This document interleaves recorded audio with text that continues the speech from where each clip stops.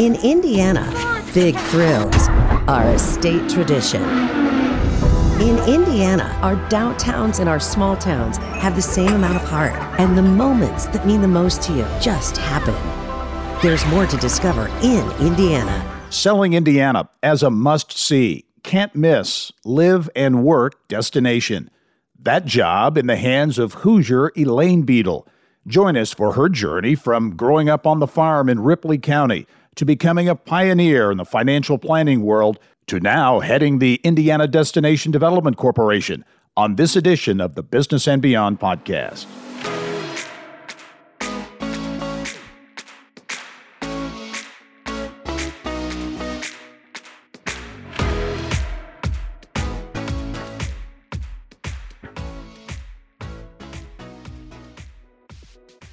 Hello and welcome to the Business and Beyond podcast presented by PNC. I'm Gary Dick.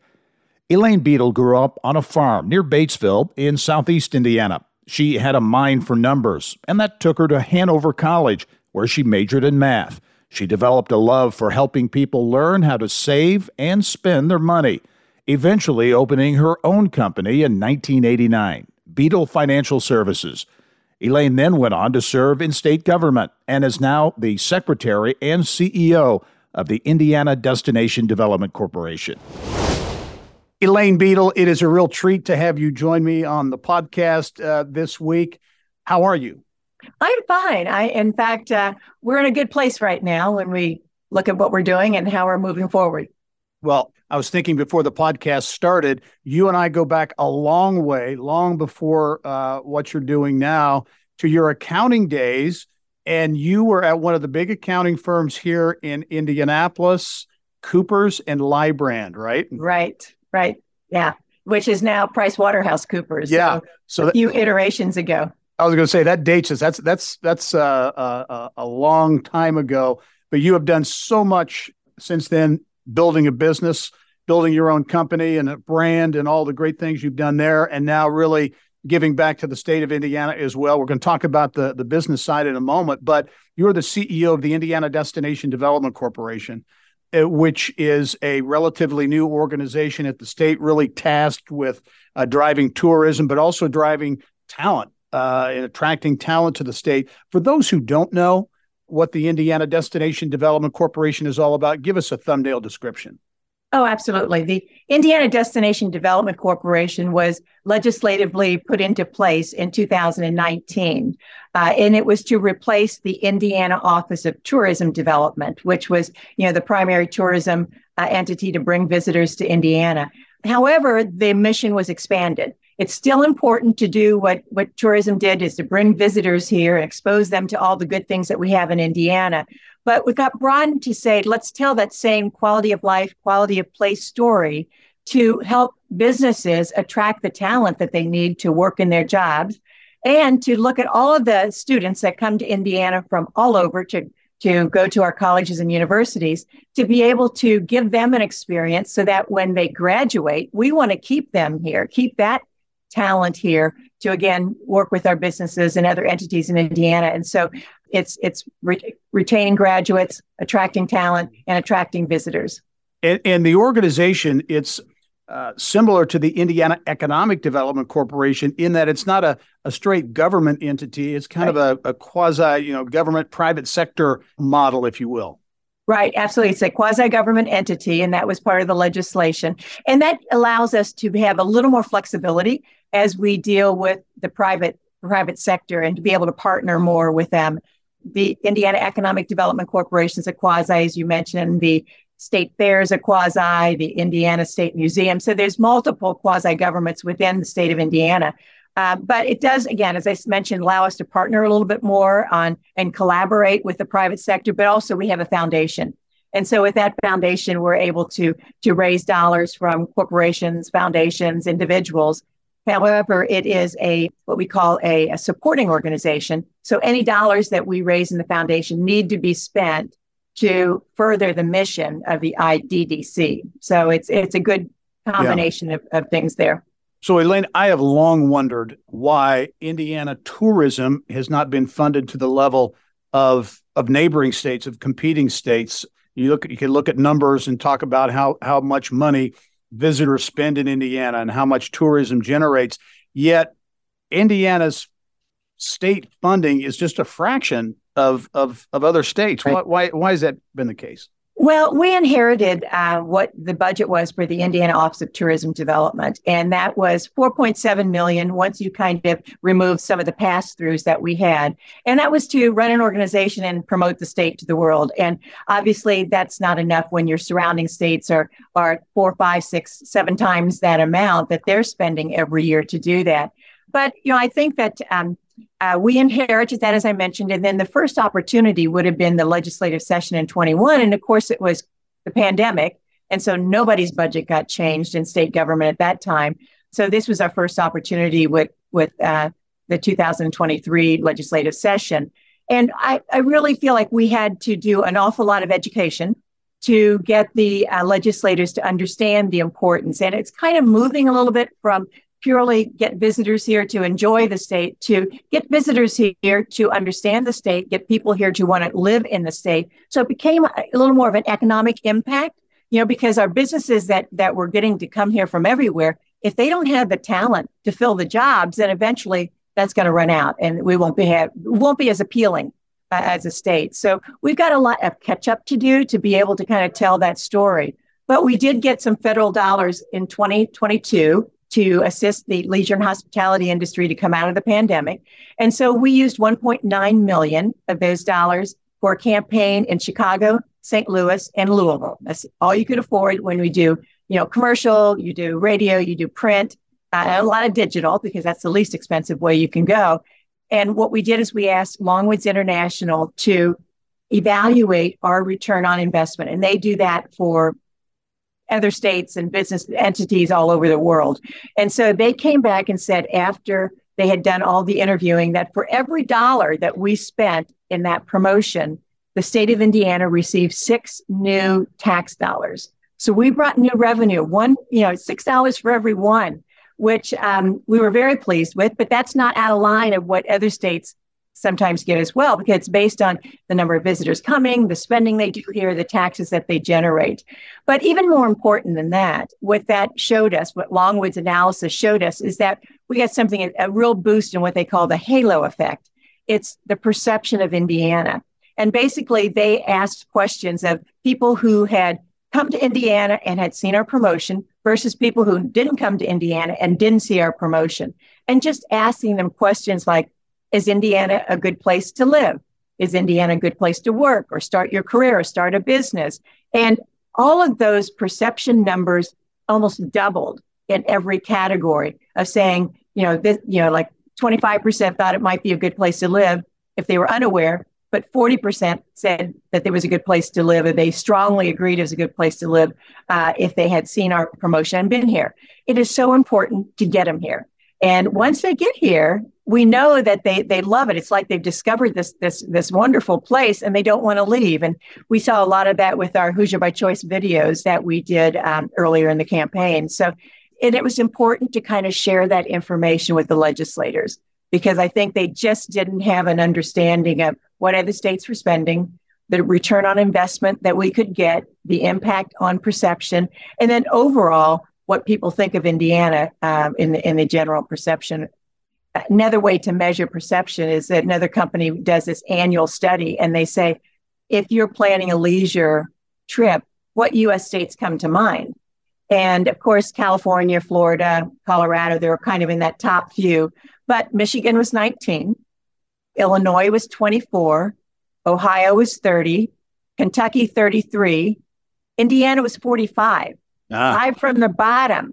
And, and a lot of that is that people just don't know anything about Indiana. So it's not top of mind. They're not thinking about it. And I think seeing those kinds of numbers, and everybody kind of knows we've got more to offer than that we should be telling that story. And I think all of that together helped us to get a $20 million budget for fiscal year 24 and fiscal year 25. Yeah. So obviously very happy about that. It's a huge increase from where you were, but give people who may not know, an idea for how dramatic, like Michigan, for example. I know they promote a lot. What was the difference in terms of how much money they're spending? And Yeah, Michigan is about 40 million a year, and they've kind of had that kind of a budget for their Pure Michigan campaign, which they started in 2005, and it's been very successful. Whenever you hear Pure Michigan, you get this perception, this idea in your head of what it might be to be in Michigan, and that's what we need to do. We need to get, and that's what we're trying to do with our In Indiana messaging or branding. It's like, everybody who's here, we want you to use In Indiana and create your own headline that goes with it, that complements your own marketing. But that's how you get a really big megaphone so that everybody will start understanding that, oh, that asset's in Indiana, that college is here, and after you build that base of knowledge, then they get your curiosity up. And so they hopefully will want to come to visit, but likewise to live and work here. You like the fact you got the big increase to 20 million. You'd like to get on a level playing field with Michigan and some of these other states. And if that happens, I think you feel confident that Indiana can compete. Oh, absolutely. I mean, I wanted a $40 million budget, but we got a 20 million. So that's pretty good when you always start out at 4.7. So we're pleased with that. It will allow us to really do more saturation in the markets regionally.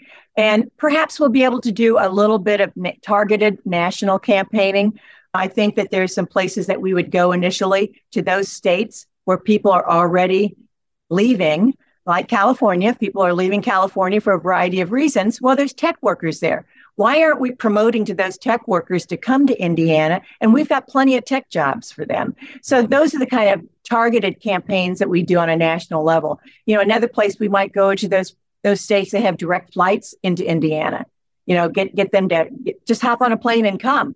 In the third place, there's a lot of states that get very uncomfortable during the summer. Maybe they should have their second home up here in Indiana and come enjoy the summers that we have. So there's lots of planning and lots of thought that's going to go in that. But I will tell you, this $20 million budget, we'll probably spend 75 to 80% on just media buys, because it's just getting the story out there that we need to do. And, once you do all your creative and you spend money on that, the more you can get it out there, the more use you get out of that, because that's a sunk cost at that point in time. So that's how we're kind of looking at it.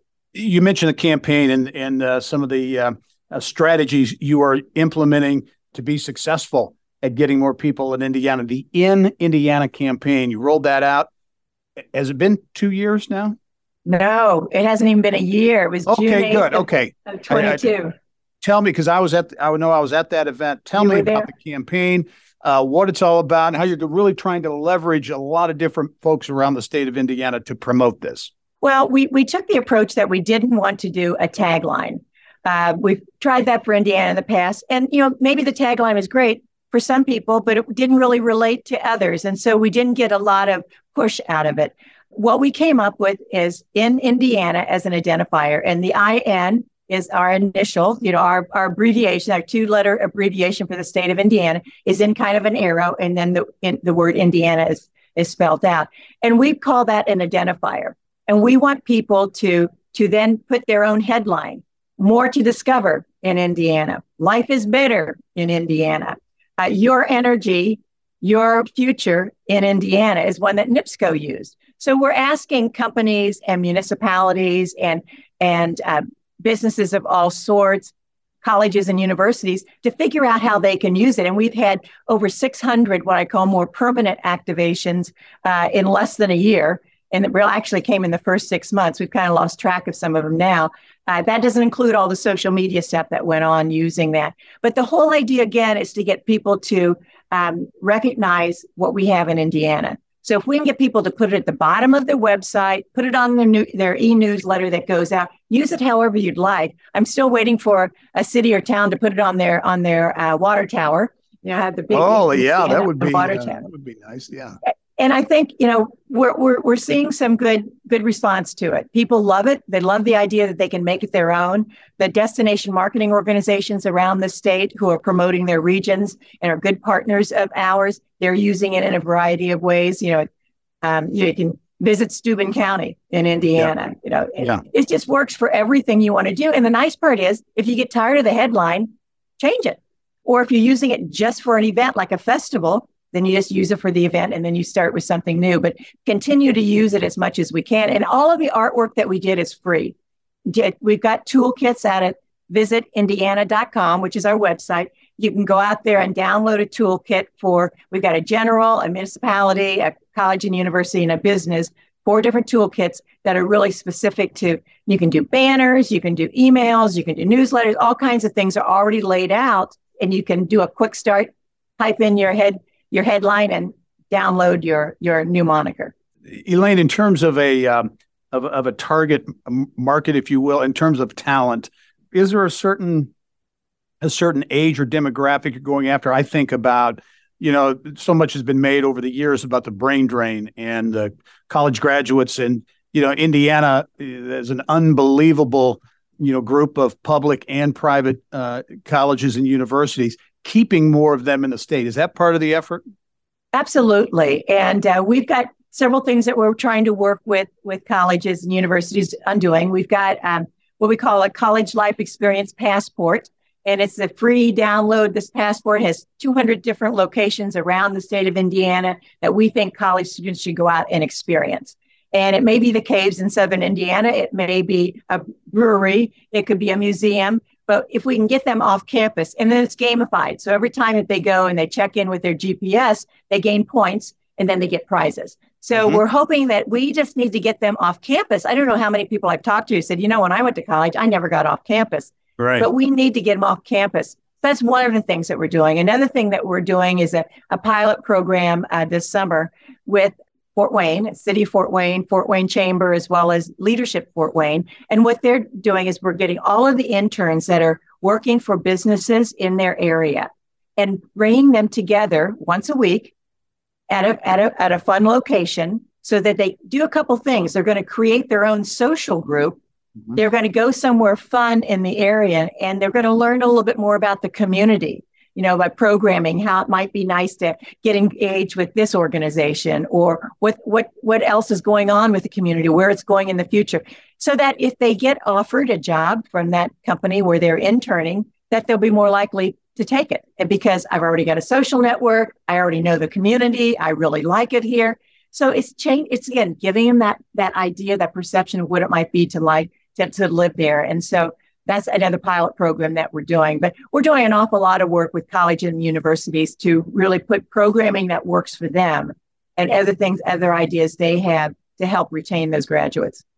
We have much more ahead with Elaine Bedel, the CEO at the Indiana Destination Development Corporation. We'll talk about growing up, college, Hanover College, one of many high-profile Hoosiers to go to Hanover, building her own business over the years, and much more. That's when the Business and Beyond podcast returns.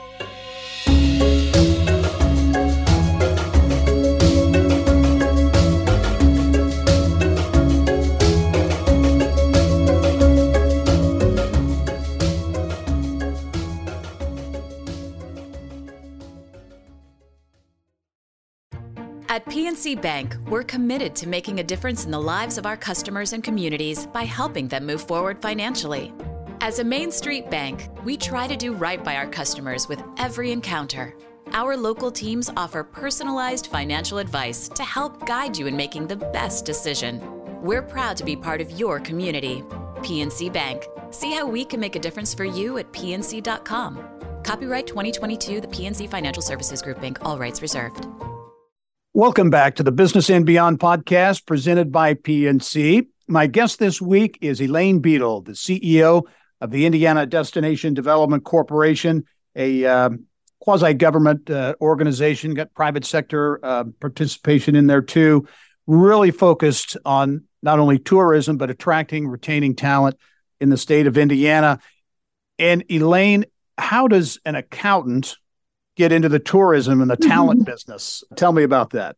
Well, that's a little bit of a long story. I actually started working for a bank out of college. I went to Hanover College, as you mentioned, and started working for Indiana National Bank, which is no longer here. Yeah. I merged into a variety of other banks that we have here, Regions as well as Chase. And but I started there and actually started in the operations area, but got moved into the trust division to start a financial planning practice.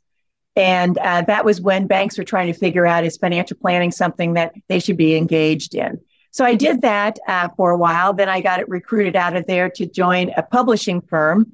So leaving the practitioner side to go to the other side and help do marketing materials with software and that type of thing for financial planners to use. And that company left town, mergers and acquisitions hit, and they moved to Chicago. And so I kind of started my own practice at the time. But that was only for about a year and a half when Coopers & Lybrand, if you remember that name. Sure, yeah. Now PricewaterhouseCoopers asked me to join them to start a financial planning practice inside their firm. And so I took that opportunity as well, and did that for about two and a half years. And I think the one thing that I learned in both with the bank and the CPA firm, they were interested in financial planning. They kind of wanted it as that little specialty service on the side, but that's not their main line of business. But what it really did for me, it introduced me to a profession that I was a math major. So they didn't have financial planning courses in college for your profession as they do now. I mean, you can graduate with a financial planning degree now. But I found this wonderful that fit me well. I mean, it kind of fit that math logical side that I really like dealing with. And it was a kind of a people business as well. So I started the current practice on January 1st of 1989 is what I gave it. So a long time ago. So I'm old. But been very, very fortunate. It grew over the years. That's when you and I did get to know each other in those early days. And the business has continued to grow and the staff has continued to grow. And so, financial planning, investment management is what we do and at Bedel Financial. And it turned out to be great. So asked me how I made that transition. Yeah, that's what I want to know, because it sounds like the timing was right. The growth and the acceptance of the financial planning profession, if you will, but taking a leap to start your own business, that takes some courage. Well, starting it, you know what? It's sometimes better to know what you don't know, or don't know what the right questions to ask, or even what could happen. But, at the time when I did start the practice, there weren't a lot of women, particularly women business owners in that area, in the financial planning, investment management area. So it just seemed like the right thing to do, so I just didn't really think about any downsides. And, first of all, you start with yourself, and I was doing everything. And then you realize that even though it's the hardest thing to do is to hire that first employee, you realize that you can do a lot more and you get a lot done. So it leverages your time. So, we got over that hump of the first employee, and now I think we have something like 25. So, and it's been great. And again, a lot of support. I got engaged in our organizations, our national organization, our international organization, and served on boards at both of those levels, which again gave you a great view of what people were doing around this country, but also around the world in the areas of financial planning. And sometimes it opens your eyes to think that people in Australia, Japan, Mexico, Canada, Great Britain, everywhere, they need financial planning. And so now It's wonderful that the industry and the profession has developed to that point, particularly with the certified financial planner designation in place as well, that it's serving people all over the world. So yeah, it was a little bit of a risk, but it paid off. I mean, I've enjoyed it. I think if you enjoy something, you love what you do, you're going to succeed at some place. And so, I can throw that right back at you. You've been very successful in your business as well. Well, thank you. Okay. Elaine Bedel grew up in Ripley County, right? I did. Batesville, close to Batesville. Talk about growing up in Southeast Indiana, so not too far from Cincinnati, right? Right. In fact, Cincinnati was a much closer drive than coming to Indianapolis. So we probably had Cincinnati TV, right? Yes. Yep. Cincinnati TV, went to the Reds games all the time, was a regular attendee at Cincinnati Reds when they were in the old Crosley Fields before they got into their new stadium. Boy, and sitting in Crosley Fields, I mean, when you're behind the batter, you're behind the batter. I mean, you are really close. So that was great growing up there. I grew up on a farm. And, I think when I look back, I always felt that maybe I was a little disadvantaged. I mean, I was out on the farm. All of my friends in town could go to the movies, walk to the store, do whatever they wanted. I felt that their life was obviously much better than mine. But, the older you get, the more you recognize the lessons learned there and the work ethic you gain there. And, we were farm kids. So, we helped out in the barn, we helped in the field, we did all kinds of stuff, which now I look back and it was probably a pretty nice time. So, yeah, thinking back on that, what was your youth, your childhood like? I'm sure you were a good student. Were you into sports? Do you like sports, music? What was sports. Yeah. I can tell you do, because you and I'll let people in on a little secret. You and I exchange emails every week talking about, in football season, it's about the Colts, might be about golf, whatever the case might be. So I know you're a sports fan. Yeah, well, and those are fun emails. I appreciate that. I was a little bit early. I kind of wish that I was back in high school now, because we didn't have a lot of girls' sports. Oh, sure. Yeah. Actually, none. They had GAA, Girls Athletic Association, and you practiced volleyball and got to play maybe one game against a local school or something. It was nothing. There was nothing there. However, I got saved by the fact that our church was in a church league, and we had probably 6 or 7 churches that had co-ed leagues. So I played a lot of co-ed softball, co-ed volleyball, and that was really kind of a great outlet for me. Plus, I realized that I could run faster than a lot of the boys yeah. Which was kind of, again, one of those things where you run faster than the boys and they kind of look at you and it's like, okay, maybe I shouldn't have done that. But but growing up, that was my only outlet for sports, because again, the high schools didn't offer anything. I got to Hanover and I actually ended up playing intercollegiate softball and volleyball. And for a few years, I didn't do the basketball because, laugh about this, it was still half court rules. Yeah. Unless you were the rover, you couldn't play the full court. You had to go to the halfway line. And so, I mean, it's ridiculous, because I guess they thought we were such flowers that we couldn't run the whole court. But my claim to fame in basketball there is that I was doing, as a math major, I decided, well, let's do some student teaching just in case I end up wanting to teach math at some point in time. So I was doing my student teaching at the local high school, Southeastern High School. And I didn't realize this, but every year there was a girls basketball team. So the girls in the high school, their basketball team, played the teachers, the female teachers at the school. And so they asked me if I would play. And of course I was going to play. And so the funny part, this was the first year that the teachers beat the students in this one basketball game. I got written up in the local paper. So there was my 15 seconds of fame. I love it. How many points? Do you remember how many points you scored? I don't, but it was probably a lot. It was probably more than anyone else on the team was scoring. but because I got the whole floor. But anyway, it was kind of funny. I don't remember all those details, but it did come up when I was in my senior year at Hanover. There was an honors convocation that they always have, and the dean of women read the newspaper article in front of the whole student body to introduce me. It was funny. So my 15 seconds of fame, and there it goes. That is good.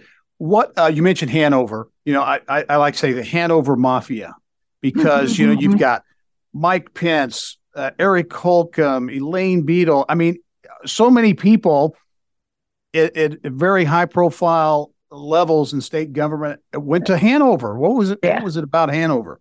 Well, you're very kind to include me with that group, but Hanover, it's a small college, obviously, and some people do really well at small schools. Others prefer larger universities, so all of that makes sense. I think the unique thing is that it's a liberal arts. You major in math, or you major in history, or political science, or pre-med, or whatever, but you still get a liberal arts background, which I think is a good rounding kind of completes the person a little bit. I don't know if that's all of it, but I don't know. It was a great place for me. I think that the smallness, you tend to know anybody who was there during your 4 years that you spent there. We continue to reinvent Hanover, as all the colleges are doing right now as well. And I'm actually on their board, chairing their board right now. And, we've added some graduate programs, which have been very successful. And so it's an interesting time for colleges, but Hanover's got a special place, I think. So it's a beautiful campus. If anybody's not been down there, right on the Ohio River. Yeah, it is. Tell me about that, because I know colleges, especially liberal arts, smaller liberal arts colleges, are facing a lot of challenges. Right. Talk about that and just the liberal arts education in general, because I agree with you. I think there's so much to be said for that, but I think in some circles the value has been diminished. But your thought on higher education, especially at some of the smaller schools, and where it's headed. Well, I think we're facing a little bit of a demographic issue right now. There are fewer 18-year-olds coming out of high school, and add on to that there are some that are choosing alternative forms of education, either going to just certificate programs or just an associate degree or something like that. So there's fewer choosing to go to four-year colleges. And so you're kind of in competition with a lot of them out there to do that. And so I think the important thing for particularly small colleges is to manage it well and look to the future. In our case, it's what could we be doing that would be attractive to even bring more students here. So we have a doctorate in physical therapy and we have a doctorate in occupational therapy that we just started over the last few years.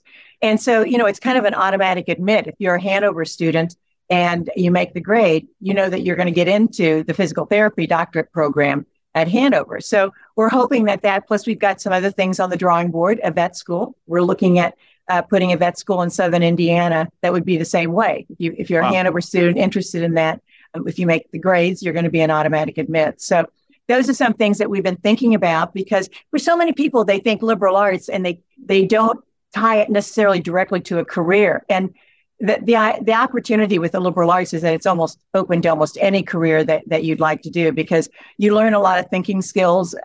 You learn a lot of leadership. And, again, on a small college, there's opportunities to be with organizations and rise to leadership if that's what you want to do. But that's all a great training ground for some of those kinds of things.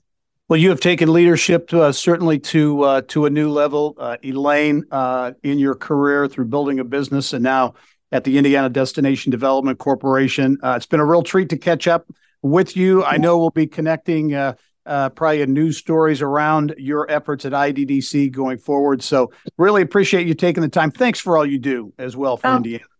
My pleasure. It's a joy to be able to do this. It's something Indiana really needs. And so it's kind of I'm on a mission at this point in time. So I'm happy to do it. But thank you, Gary, for the time and the opportunity. All right. And thank you for joining us on this edition of the Business and Beyond podcast. It's presented by PNC, a weekly conversation with achievers in business, sports, entertainment, and beyond. And you can download this episode and all 100 plus episodes of the podcast and get Indiana Business News 24/7. All you have to do is go to InsideIndianaBusiness.com. I'm Gary Dick. Thanks for joining us. We'll see you next time.